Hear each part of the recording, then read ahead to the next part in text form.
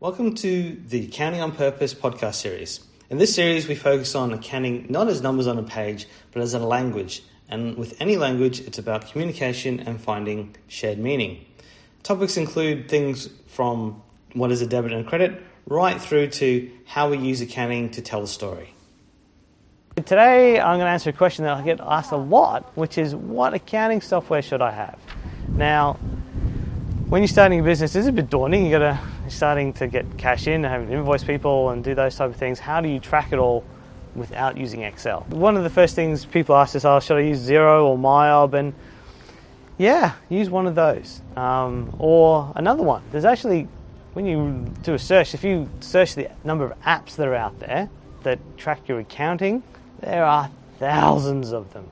And they really all do pretty much the same thing. Now, obviously at the moment, Xero is probably the leader in the market, and the reason I would say for that, one, usability is good, but also it's designed to link in with a lot of other systems. So if you've got Stripe, or if you've got an inventory system, or you've got Shopify, or you've got any of those things, Xero links in very neatly with those systems. So it helps, especially for non-accountants, helps you get all your information done very quickly with very little cost. The downside of Xero and MYOB and those is that they are generalist systems. So they do everything sort of okay. So they're good for when you're starting out, or if you're still working out what your business is doing and you're still on that growth path. The other option you can look at from an accounting system is actually not look at accounting systems. What? You could look at, well, what is it that you do? So if you're an engineer, or if you're a marketer, or if you're specialist in a medical profession, you can look at, well, what software do I need to deliver my service? So is there an operational system that I need? Like, is it a front of house reception system, or an appointment booker, or a CRM, or is there a core system to your business that's operationally going to do what you want to do? For example, electricians, they often will need a system that helps book their appointments in, but manage their stock and be able to create an invoice for the job once they're complete. A lot of those systems actually have an accounting system built in. Sometimes the question shouldn't be what accounting system it should be used. It's like, what system do you have or do you need? What's the biggest priority in terms of a system? And then use that system to its full capability. So if you are an electrician and you've got a system that does your jobs and that has an accounting module that sits behind it, use that. See how you can go with that, because that can quite often get you most, if not all of the way there, and then you're not having to manage a booking system and a accounting system. You just got one system.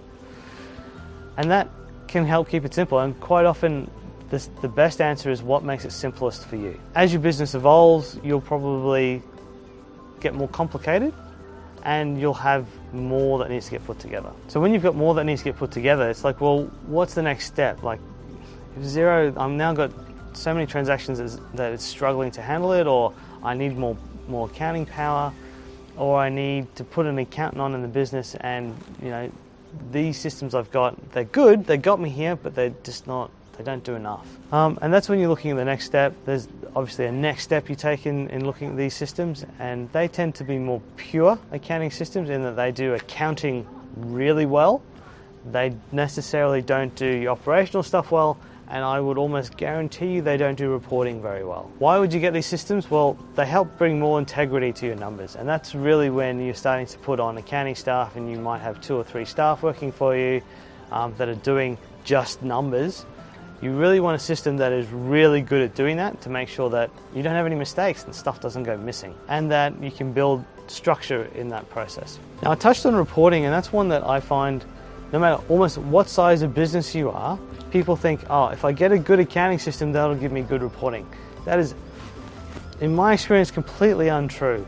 A reporting system is a system in itself that should be looked at. So if you're getting to a stage, and this is probably more for your medium-sized to large businesses, but can be for small, there's some cool stuff that things like Power BI will do and link into Xero. But when you're talking about dashboards, when you're talking about metrics on my business, non-financials, understanding the drivers of your business, accounting system will get you so far, but it won't do the job.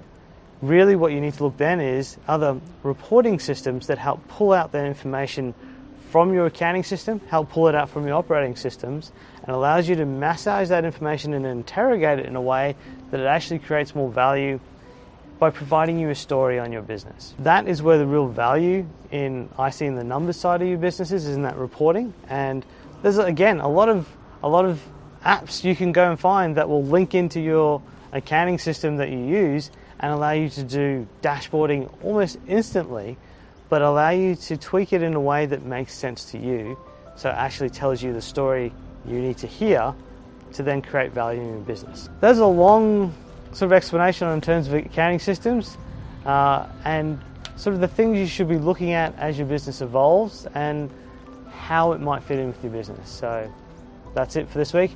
If you liked what you heard today, feel free to subscribe to the podcast series. And if you'd like some more information, check me out on LinkedIn. I'm happy to connect and answer any questions you might have. Otherwise, thanks for listening. It's Justin Hogg from RightSource.